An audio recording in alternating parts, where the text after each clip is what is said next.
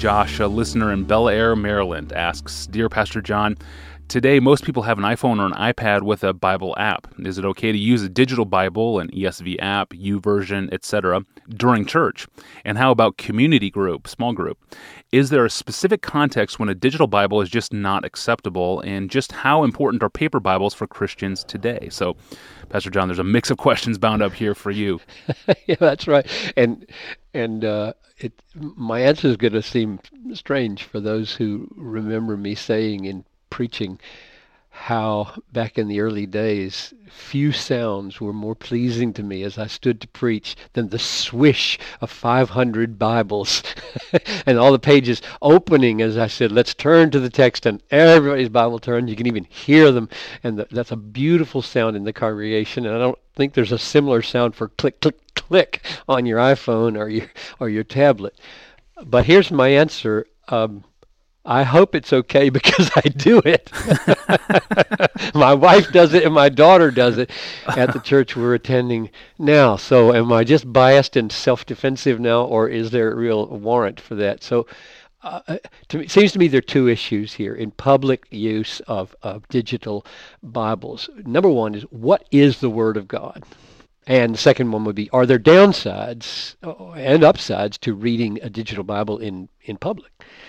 The answer to the first question is the Word of God is not paper and ink, but the words in their grammatical context, whether on paper or on a screen.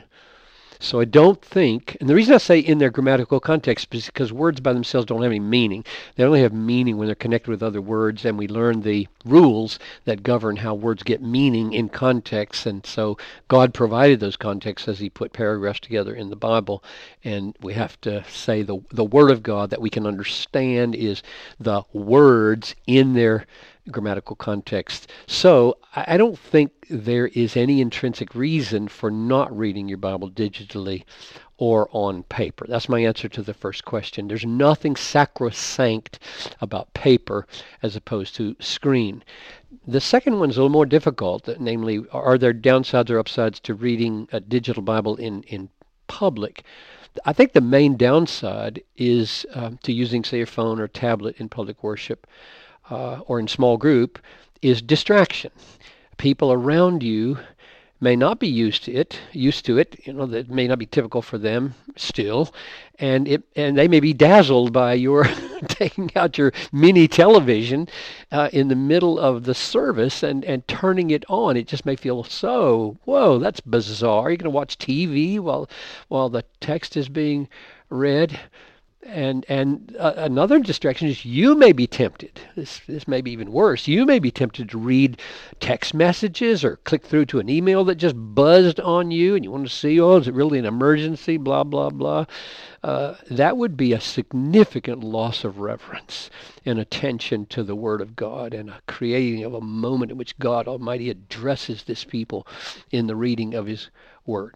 But having said those downsides that are real, frankly, I think the issue of distraction is mainly owing to the newness of it and not the intrinsic nature of it, since there are other ways we could be distracted too, and we've gotten used to those and gotten over those.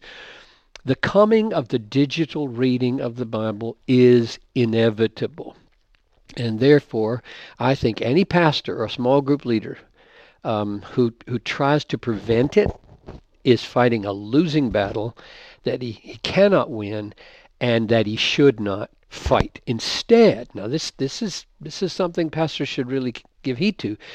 Rather, a small group leader, a pastor, should preach and teach about how to use them, how to think about them in reverence.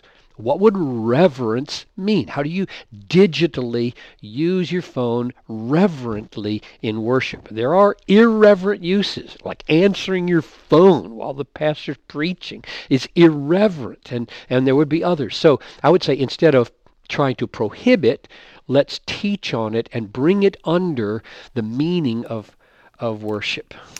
Good. Is it irreverent to try and capture something the pastor just said in a tweet on your device to get it out online immediately? Yeah, I think you should wait for that. Yeah. that raises a whole new question about note taking. People used to have their pads, and the pastor would even hand out sheets, and he encourages people to take notes. And now, of course, people have their little iPad right there in front of them. They can type right on it, and I think that's inevitable. If we're really going to care about note taking, then we better not tell people, well, you can only take notes by writing on paper. Now, as soon as I say that, it's only, 2 button clicks away to sending it out. And my sense is that we would do well probably not to be thinking that way. We should be thinking, God is addressing me right now. I am dealing with God Almighty. It is a wonderful thing to be able to tell somebody about what God is doing in me, but let it have its hour-long effect on you, and then afterwards, in prayer and due consideration, share with the world what you've heard and seen in God's Word. Now, I just think this whole, he asked about the whole impact of digital Bible reading. I've got lots of thoughts about private digital reading, but I think probably we should save that for another time. Very well said. Tomorrow, we'll talk about the pros and cons of personal devotions using a digital Bible. Until then, check out thousands of books, articles, blog posts, and sermons from John Piper at desiringgod.org, all free of charge. I'm your host, Tony Reinke. See you tomorrow.